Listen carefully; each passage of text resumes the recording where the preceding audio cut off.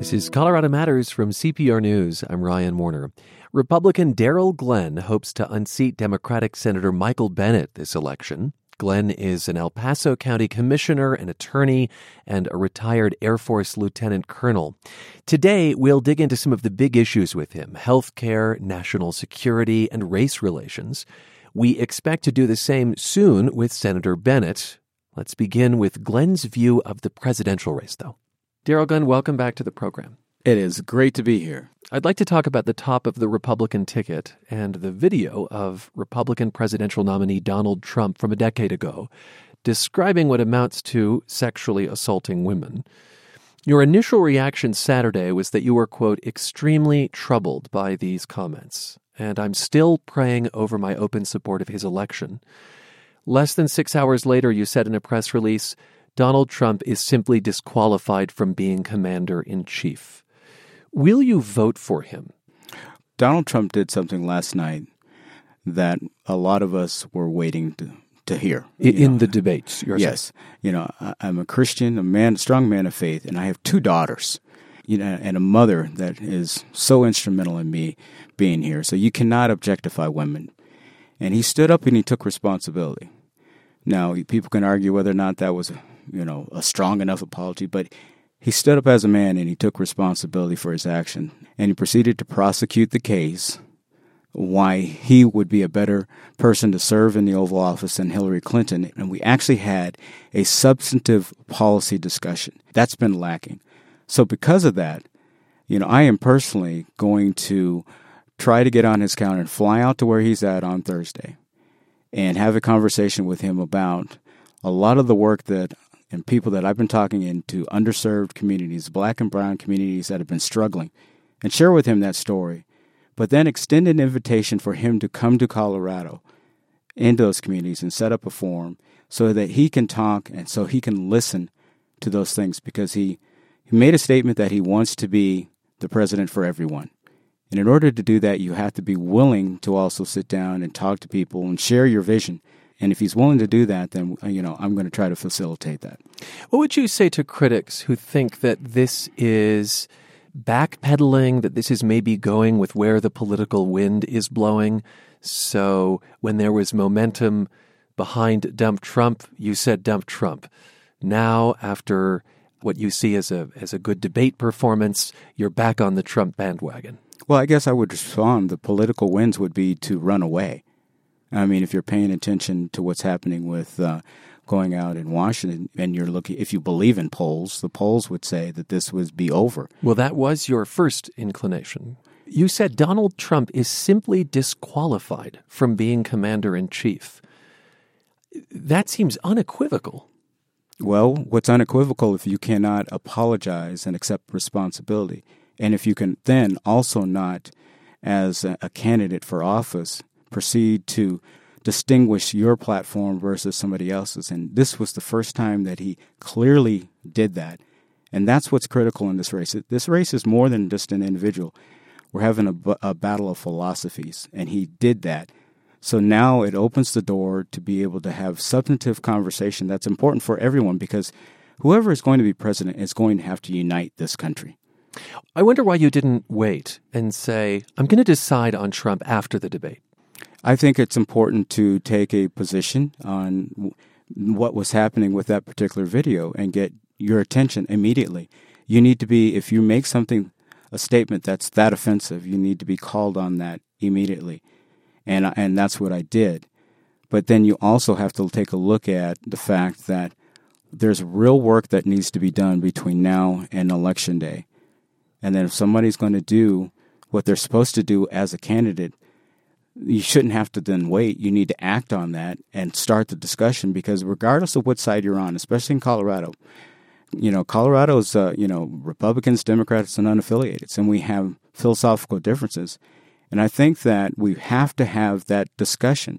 So after the Trump video from 10 years ago came to light, you did say through your spokesperson that you would not be voting for Trump and that instead you would write in Mr. Pence's name. Correct. Let me get back to that brass tacks question. Will you vote for Donald Trump? What I'm going to do It depends on this meeting, I'm guessing. Well, because it's extremely important. Because, in my opinion, Hillary Clinton clearly disqualified herself during this debate. Mr. Trump, you take him at his word, says that he is going to be able to bring this country together, and he's going to be able to address those issues. So he, at the very least, deserves an opportunity to do that. So after saying that you are not going to vote for Trump, you're now saying that you're open to it based on this meeting. I think it's extremely important to provide somebody that humbles themselves an opportunity to see if they're willing to follow through with that. And that's a responsible thing to do. And I would tell people, check in with me after Thursday. You say that Trump humbled himself. I suppose there are some who would look at the pre-debate press conference and say that was anything but a humble act. That's not a man who is coming to the nation to apologize. How do you respond?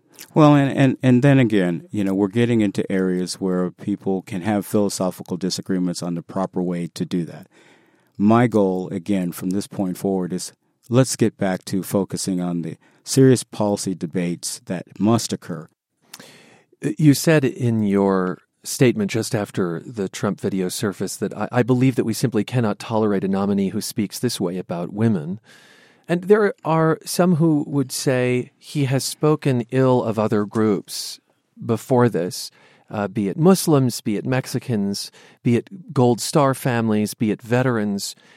Why was this the tipping point? Why was this the point at which you expressed deep reservations about Donald Trump? Well, and it's a cumulative effect, and you have to be willing to see whether or not somebody will accept responsibility, be able to then articulate what the policy issues are, and then 3, if you then are willing to come back and have a discussion with these groups. And that's why I'm extending that invitation, because that's leadership. I mean, people make mistakes. And if they're willing to then be able to sit across from people that you have potentially offended and be open to accepting criticism and have that discussion, that's a true mark of leadership. And that's why I believe that he deserves that as an invitation to come back, because we are a better country when we're able to work together in a very productive way. And that's what I'm trying to get us to. You are a veteran. You served in the Air Force for 21 years. And I think particularly of Trump's remark about Arizona Senator John McCain, that he was not a war hero, Trump said, because he was captured. As a veteran, do you hear that comment and think that's leadership? I've listened to all of Mr. Trump's comments with regard to the military, and he does show a great level of understanding and the importance and respect of the military. I think every one of us can every once in a while say something that is probably could be phrased differently.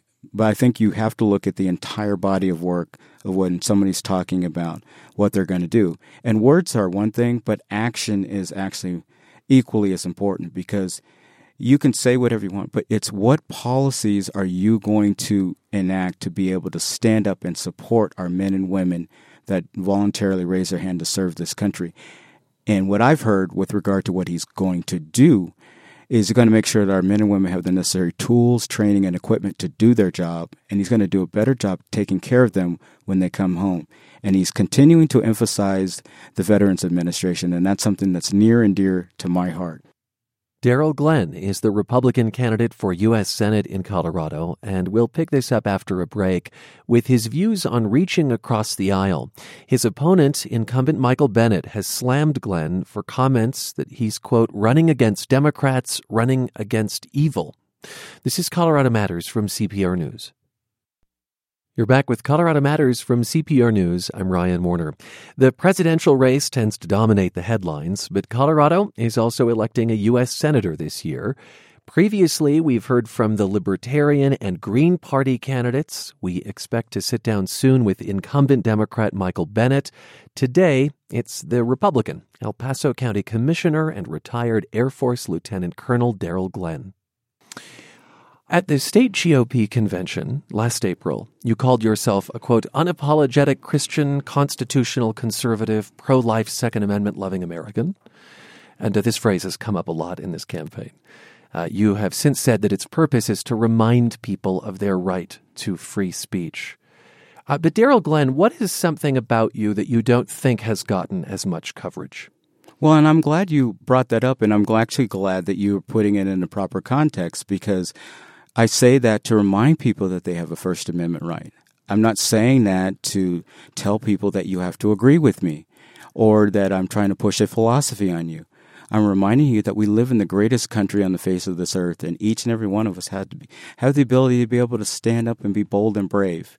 And I think the misconception that people have, Mr. Bennet loves to talk about the reach across the aisle statement, and I want to properly address that.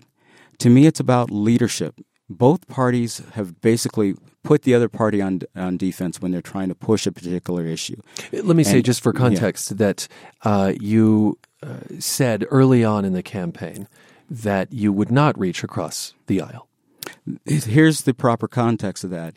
When you're being dictated to that you have to reach across the aisle to do this, to provide partisan cover for a particular issue, that's wrong. And it's wrong from both parties to do that.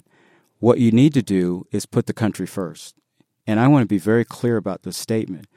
If you are willing to put the country first, I will work with anybody, whether you're a Republican, Democrat, or unaffiliated. I guess I don't know what that means, put the country first. I think there's probably no member of Congress that wouldn't say they're putting the country first. There is a way, because when you're trying to use procedural tricks to be able to get things passed, instead of trying to, and I support trying to have as many clean bills as possible, because the fact that people are always threatening to shut down the government is unacceptable.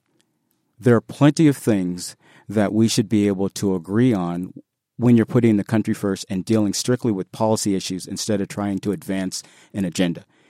Now, there are issues that require a debate. When you start thinking about the Iran nuclear deal, when you start thinking about the Affordable Care Act, those are very contentious issues, and that's why it's warrant a public debate.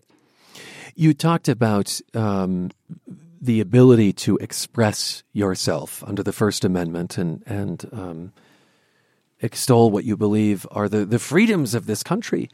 In a 2015 interview on the conservative radio program The Craig Silverman Show, you said Donald Trump's proposal to ban all Muslims from entering the U.S. is, quote, on its face sound. I just want to play a little bit from that conversation. Islam and the Constitution are in clear conflict. And you then need to default back into what is in the best interest of this country based on the threats that we're in, because we are in war, whether or not the administration wants to recognize it or not. That should be the foundation when we're developing our policies. How is it that Islam and the expression of that faith is in conflict with the Constitution? And I think the full context of that is there's a radical element of Islam that must be addressed. Is that what you say is in conflict with the Constitution? That's exactly what we're talking about. And that's why we're saying you have to properly identify those particular threats. This isn't a war against a full religion. There's a radical element out there that the entire world needs to be able to properly recognize and come up with a strategy to address. So in that, when you say Islam and the Constitution are in clear conflict, that was imprecise in that 2015 interview. And it's in reflection of a general statement of somebody else, and in proper context and fully fleshed out. Further discussion with that area talks about the radical element of Islam is what's in conflict. What would you most like to accomplish in the Senate if you're elected? Let's say that you become known for a signature piece of legislation, Daryl Glenn's Law. What would that be, do you think? Well, it's more than just one. It's one, I think the best thing that you can do is be viewed as somebody that's a public servant and is actually standing up and serving the interests of Colorado. The biggest mistake that I've heard about Michael Bennet and why I spent so much time driving around the state is they don't believe that he's standing up and representing the interest of Colorado, that he's a good, solid vote for the Washington insiders and he follows what the leadership wants him to do. But when you're talking about real concerns that are out there, when you think about the impacts of what's happening with the Affordable Care Act, and Michael Bennet has doubled down on his support in light of all the information that's out there, and he still believes that this is something that we should just continue. You think about his support for the Iran nuclear deal. he doubles down on this particular support, even with all the information out there that's something that is causing more problems, and I believe is exacerbating the threat to the United States of America. So would your key pieces of legislation then be to repeal the Affordable Care Act and replace it with something, and to undo the Iran deal? Are you saying that's what you would want? There are to be three known things. for?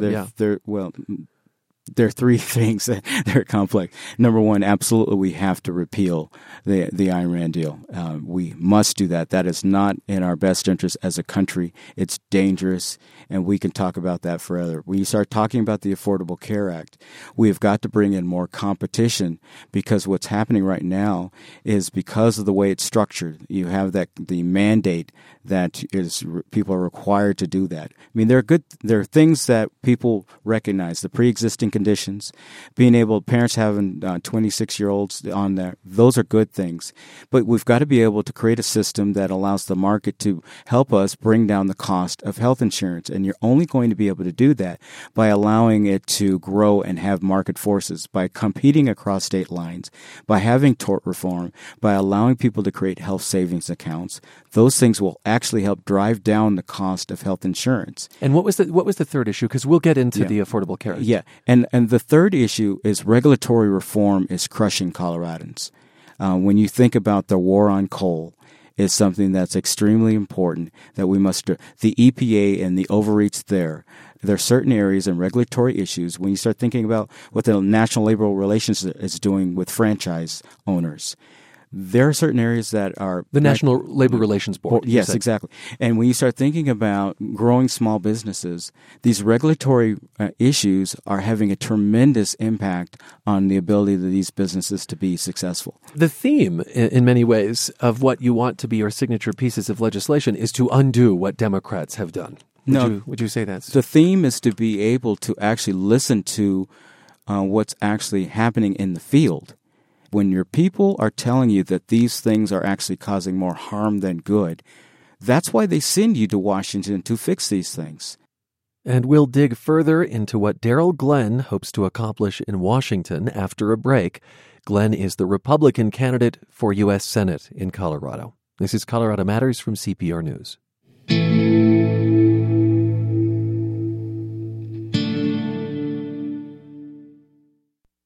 You're with Colorado Matters from CPR News. I'm Ryan Warner. Let's return to my conversation with Republican U.S. Senate candidate Darrell Glenn. We hope to speak with his Democratic opponent, incumbent Michael Bennet, soon. Before the break, Glenn said one of his priorities, if elected, is to repeal and replace the Affordable Care Act, known to many as Obamacare. While he agrees with some of its provisions, he says there needs to be a, quote, more common-sense approach to health care. You talk about the potential for buying insurance across state lines. Correct. And this is something that Republicans have talked about for some time. Some states have tried this, and it actually is currently allowed under the Affordable Care Act. But because of all the different state regulations, companies haven't exactly jumped on the bandwagon here.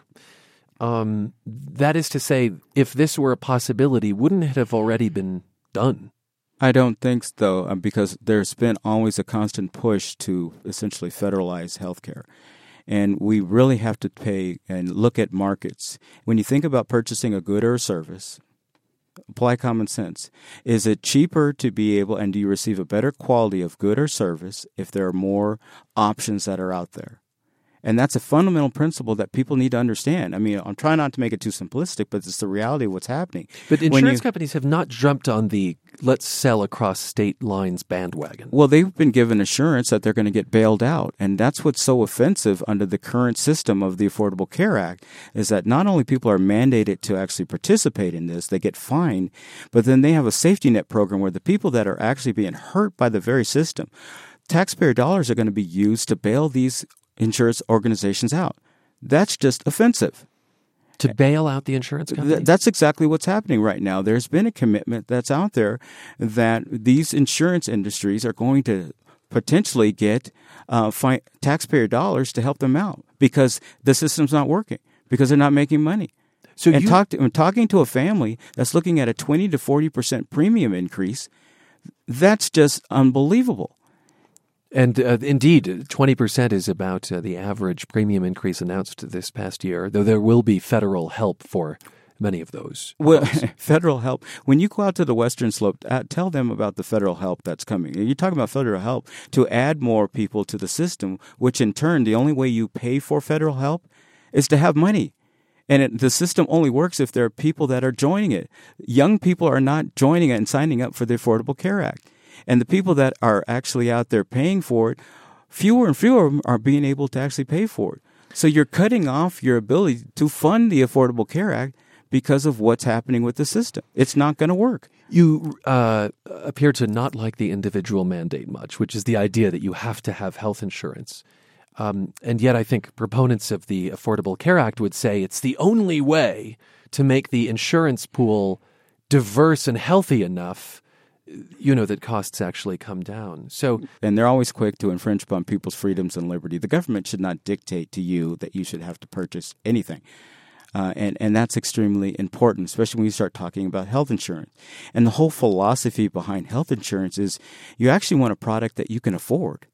Because when you think about the health insurance system, you want to be able to use it so that you can diagnose potentially some conditions that if you treat them early can extend your life.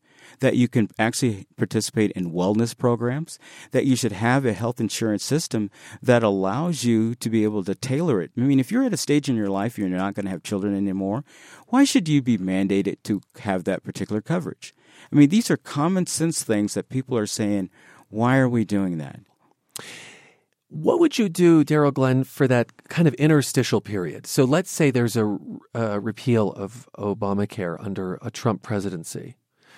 There's a moment, presumably, right, where the provisions you like, for instance, letting up to 26-year-olds stay on a plan and not being able to discriminate on a pre-existing condition, there would presumably be a moment where those things would be legal again. You could discriminate.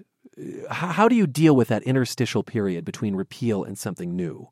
And this is where, we can be smart as far as legislators to make sure that you don't have that traumatic shift. And that's why it's so important to be able to not just repeal, but have something ready to go.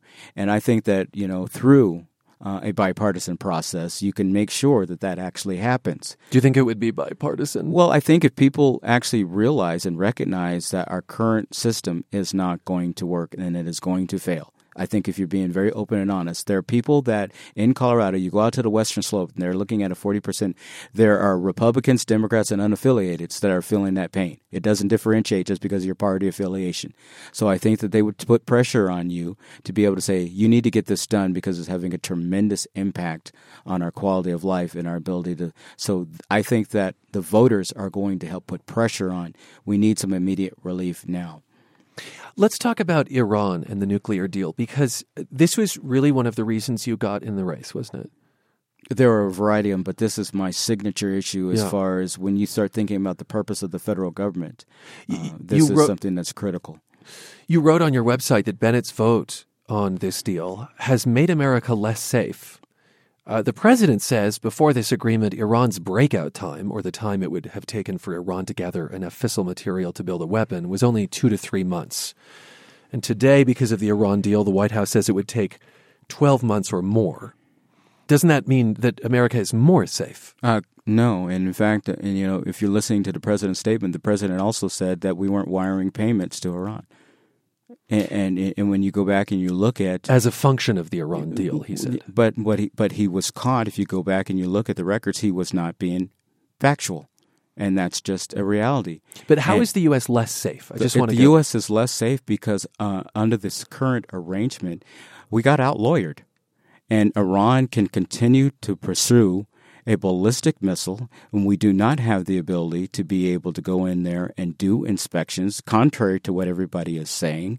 And when you think about threats to the United States, when you think about the destabilization and what we're doing and not standing with our strong ally, Israel, and how we're destabilizing the entire region by what was going on with this deal, it is not in the best interest of this country. And now that they have access to to money, billions of dollars that they're using to build up their military to be used as the number one world sponsor of terror potentially against our own men and women.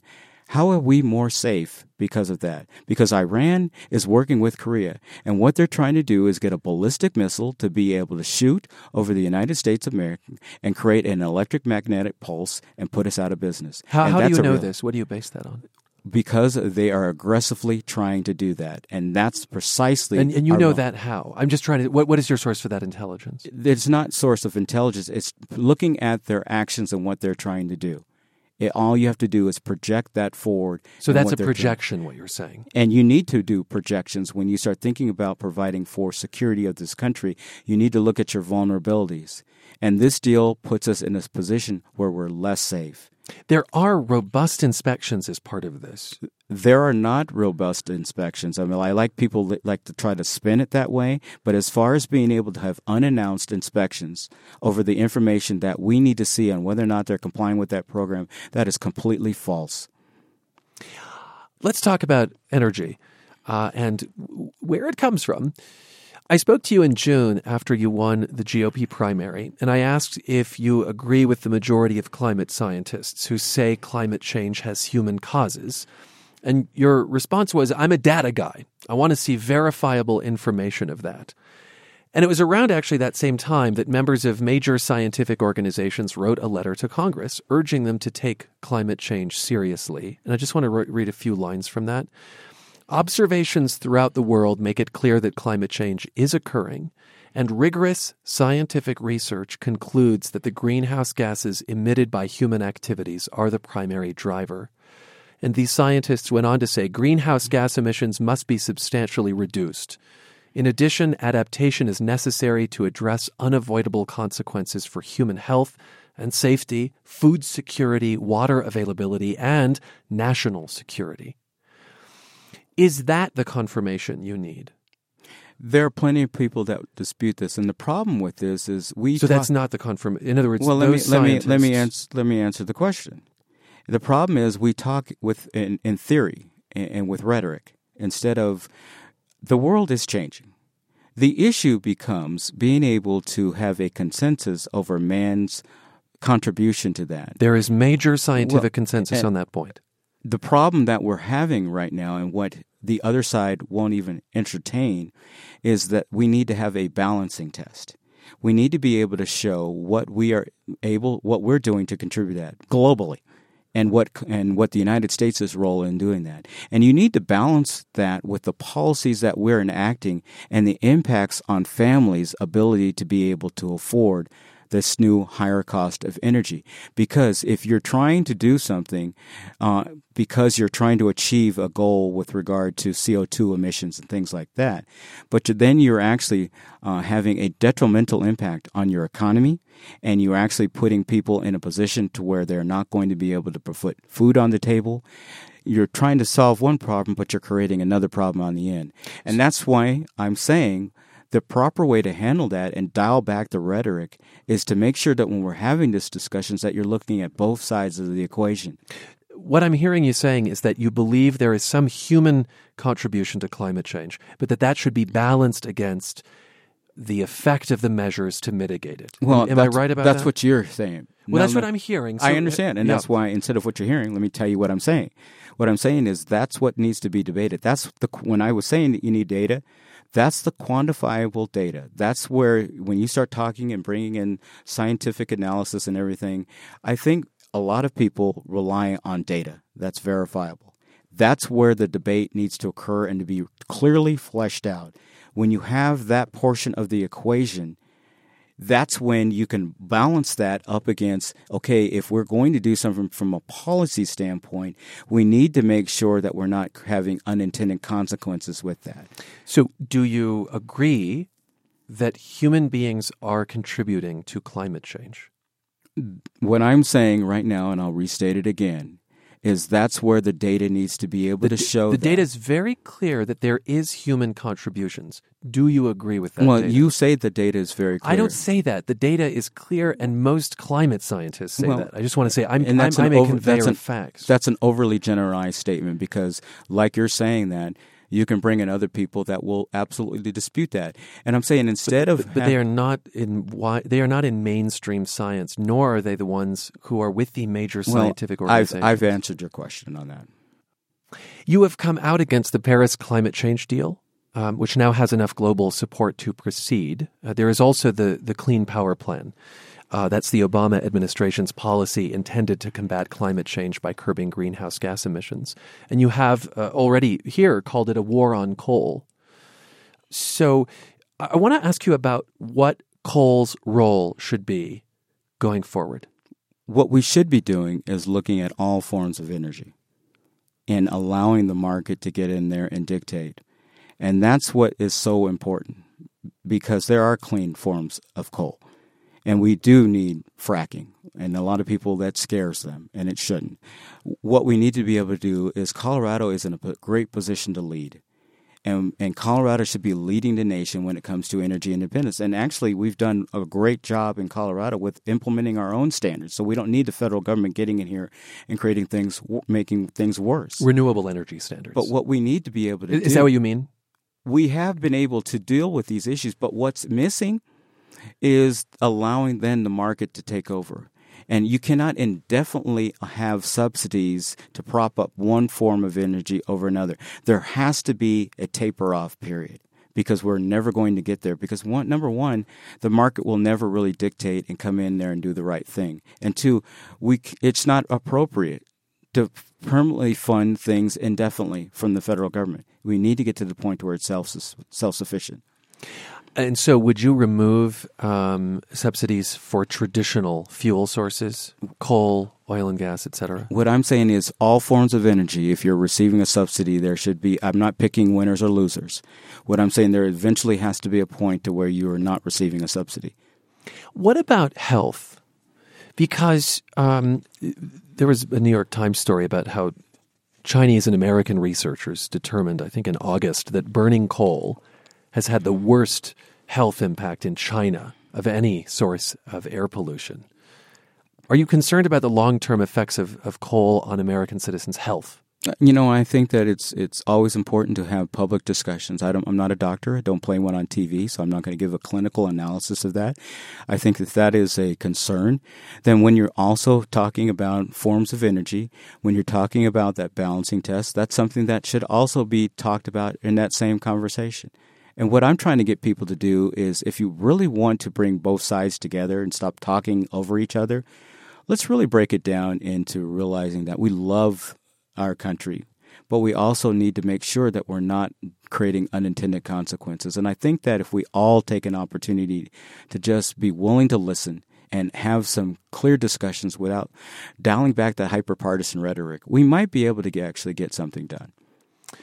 To this idea of thinking about the economic impacts of, say, the Clean Power Plan or a climate deal, some would say that's a false choice. In other words, if sea levels are rising and cities are being inundated, you're not going to be necessarily worrying about what kind of soup you buy that night. Do you understand what I'm saying? Like, is it a little bit of a false choice to say we have to weigh, the future of the planet against potential economic impacts if you steer clear of coal? Well, here's my response to the false choice. You need to come with me to Routt County or to Moffat County and talk about real impacts of people that their livelihood is being shut down and they're having to pay bills right now. This is where there's a lot of coal. Yeah, and tell them that's a false choice.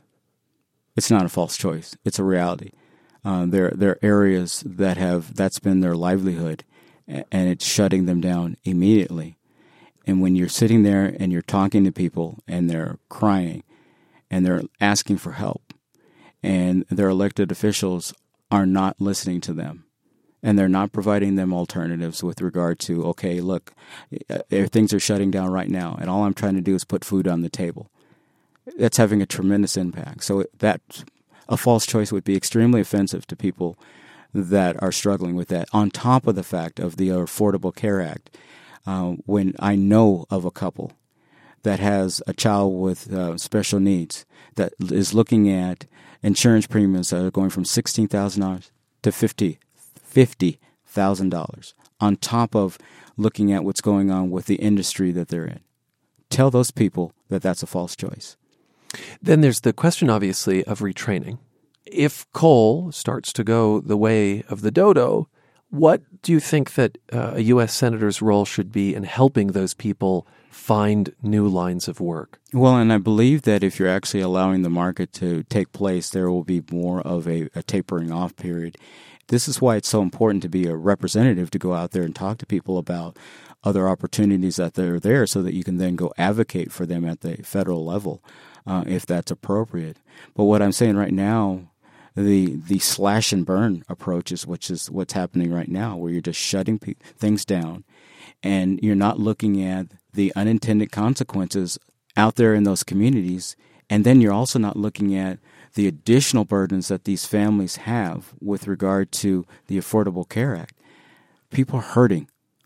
Is it a bit misleading to say that the reason coal is on the decline is because of regulation? I mean, isn't the relative inexpensive price of oil and gas actually doing more in terms of the price of coal and why it doesn't make as much sense to take it out of the ground? Well, and I would disagree with that premise because you're propping up the other ones through subsidies and you're not allowing the market to really dictate what's there. Well, it's more that fracking has made oil and gas so plentiful that coal doesn't make as much sense economically. Well, and again, it still falls back to the market is going to be able to help influence this, and you cannot continue. I guess what I'm saying is the market is, and part of what the market is telling us is oil and gas is cheaper than coal. Well, and part of the market is realizing that you have other sources of energy that we have to actually adhere to and that are receiving subsidies that are being artificially propped up. You're comparing apples and oranges. So if you're really going to do it, level the playing field, and then we can talk about it. We are speaking with Republican Darrell Glenn, who is running for U.S. Senate in Colorado. A few fact checks before we continue. Glenn mentioned using taxpayer dollars to bail out insurance companies, echoing other Obamacare critics there. It's not as simple as taxpayer money being shoveled directly into insurance company coffers, but more a question of shifting around funds. That happens through 3 programs in the healthcare law that help take some of the financial risk off of insurers. Republicans have called this a massive $15 billion bailout and unlawful to boot. And Glenn mentioned a 20% hike on insurance premiums. We should say that's true for plans on the individual market. That affects somewhere around 450,000 Coloradans. There is help for many of them through the exchange. So, up next, Darrell Glenn talks about how he hopes to ease racial divides in the U.S. This is Colorado Matters from CPR News. This is Colorado Matters from CPR News. I'm Ryan Warner. Let's return to my conversation with Darrell Glenn. He's running for U.S. Senate in Colorado on the Republican ticket. I do want to talk about your view of the federal government for just a bit. So you say that you're committed to improving Social Security for future generations. And here's a clip from a debate you did in September, Darrell Glenn. A lot of people think that this is an entitlement. It's not. It's an earned benefit. And I want you to understand that if you've gone through that and you've contributed to that, you have my commitment. I look at that as a contract that I'm going to honor to you. Now, Social Security is not spelled out in the Constitution. And on your website, you say taxpayer money should be used to fund only services authorized in the U.S. Constitution.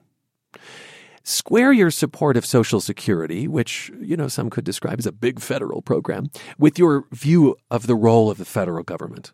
When we're looking at all of these programs, when you're looking at the fact that we're $19 trillion in debt and growing, we do need to be able to, in my opinion, look at every single program and square it with the Constitution. And then we need to say, are they better properly aligned at the state level? Do they have a return on investment? Are they actually performing the intent as it was designed? When we have programs that people were not essentially asked to participate in, like Social Security, we have an obligation to honor that. And that's why I say it's an earned benefit. We should not put that in question. But what we should be doing is creating a way for the next generation to be able to become more self-sufficient and encourage savings. There are people that are right now in that window, and they need that commitment that we're going to honor that obligation. But there's a future generation that's coming forward that we can work with them and put them in a better position that they're able to actually have more control over their savings. And that's where I'm saying... But, Ma, you look at the U.S. savings rate. Well, it's kind of measly. Well, that's because, guess what? We're not actually growing our economy. If we were growing our economy, people had more of their dollars, and they were able to do that, people would save. Isn't the economy growing? Jobs are growing. And in fact, the economy is where Mitt Romney had hoped it would be when he was running for president 4 years ago. I would invite you to a couple of my town hall meetings. Go into the underserved communities. The labor participation rate is what we should be looking at. It's a D. And I guess, when I went to school... That's a grade you're assigning to it. No, you go to the U.S. Labor of Statistics. It's a D. And that's a great concern, especially in our underserved areas. And when you start thinking about economic prosperity, people that love statistics, love to talk about the unemployment rate, you don't hear them talk about the labor participation rate because that's what's really important. And when it's a D, that does not show that it's healthy for our country and what we're trying to do. To trade, it's been a centerpiece in the presidential race, as you know, particularly the Trans-Pacific Partnership. This is an agreement to move away from trade tariffs between the U.S. and 11 other countries. According to the International Trade Administration, approximately 3,200 Colorado companies exported goods to those countries in 2014. You've said you support free trade. What's your position on TPP? I'm against TPP. I absolutely support free trade. There's a couple provisions that I'm very concerned about as far as giving away U.S. sovereignty. I'm concerned about, I believe it's Article 27, and correct me if I'm wrong, but it deals with creating a commission of unelected bureaucrats that are going to be able to implement rules without really a strong check by the U.S. government. And that should scare people. We should never be in a position where we cannot have a strong veto right. I will stand up. I want to make sure that we have free trade, but I want to make sure that the American worker has a level playing field and that they're in the best position to be able to compete.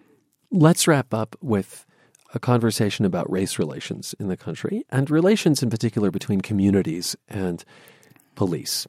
So you spoke at the Republican National Convention in Cleveland this summer and focused on tensions between police and black communities, and you said blue lives matter and placed blame on President Obama, calling him divider-in-chief. Give me an example of why you feel that way. And I'm very glad you asked me that question. I would be disappointed if we didn't have that race relation discussion because, one of the principal jobs as when you are blessed to be in that position is to create a state of calm. And President Obama has a history of picking and choosing when he's going to inject himself into particular conflicts within the community. Ferguson's a perfect example. Setting that aside, what are we going to do? Because we are more racially divided today than we were before he ran. That's a reality. It's not acceptable. My plan is to bring community leaders, policymaker, and law enforcement personnel together and have community-based discussions because, part of the problem is we need to get to know each other. There are cultural differences. You're talking to a black man that can absolutely state unequivocally that there are problems that must be addressed. I have been stopped simply because of my skin color. That's a reality that's there. It's how you react to that as an issue. But it's amazing when you actually bring these communities together and you learn from one another and you break down those barriers and realize there are cultural differences and that you can show that police are properly trained to do these things, that you can empower community leaders to be able to take ownership of their community and work with law enforcement in a productive way. If you can actually go out and recruit people within their own community to actually serve in a law enforcement capacity, which gives a level of credibility there, when you're able to really get down and talk about criminal justice reform that must be addressed. And I'm holding my party accountable to that. My party does not do a strong enough job talking about criminal justice reform. We need to do that. We need to be talking. Give me an example. What do you mean? When you start thinking about the mandatory sentencing guidelines, when you start thinking about making sure that after somebody has served their time, how they're reintegrated back into the community so that you're setting them up to succeed. And there's some discrepancies with regard to, if you're, arrested for one substance versus another. What's unique about me is I'm going to lead in doing that. And people are like, well, what role does a senator play in that? You have a tremendous role in the fact that it's not necessarily from a policymaker standpoint. You have the ability to command and be the bully pulpit and bring community leaders together and show leadership and help facilitate solutions that come from the ground up. And if there is a federal issue that needs to be addressed, you can do that. And that's what's going to make our country stronger. Do you think that some of the opposition to the president has been racist? I think people automatically default to that, but I would say look at his policies. His policies, in my opinion, are out of step with what's in the best interest of this country.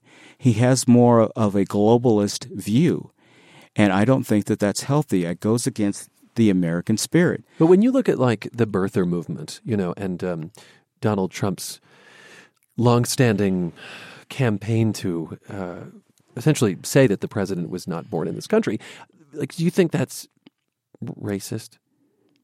To me, it's completely something that's inappropriate. But you pick one thing, but I think people say, look, I don't care what color he is. Look at the policies that he's supporting. And I think the vast majority of the people don't care what color or what sex the president is. What they care about is the policies. And if you have a globalist view and you're completely trying to transform America, that's where people are pushing back. And I'm telling you, as a person that's been out on a campaign trail, his race is not even a topic of discussion. It's the policies that he's supporting, and Michael Bennet is in lockstep with those policies. That's where the rub is. Darrell Glenn, thanks so much for your time. It is an absolute privilege to be here. El Paso County Commissioner, attorney, and retired Air Force Lieutenant Colonel Darrell Glenn. He's the Republican candidate for U.S. Senate, challenging incumbent Democrat Michael Bennet, whom we're expected to speak with soon. One more fact check. Glenn said the U.S. Bureau of Labor Statistics gave labor participation a D grade. We could find no such report card, and we have a request in with the campaign for its source. Labor force participation, so how many people are working or actively looking for jobs, has been on the decline, but it is not at a historic low, as some Republicans have claimed. Why has it been declining? Well, factcheck.org cites an analysis by the Congressional Budget Office that the unusually low rate is attributable especially to the aging of the population, temporary weakness in employment prospects and wages, and the slow recovery of the labor market. A quick correction. Yesterday, Colorado's Deputy Secretary of State misspoke when she said a write-in candidate for president would need to file an affidavit 15 days before the election for votes to count. That actually must be filed at least 110 days before the election. That's Colorado Matters for today, with special thanks to producer Stephanie Wolf. I'm Ryan Warner at CPR News.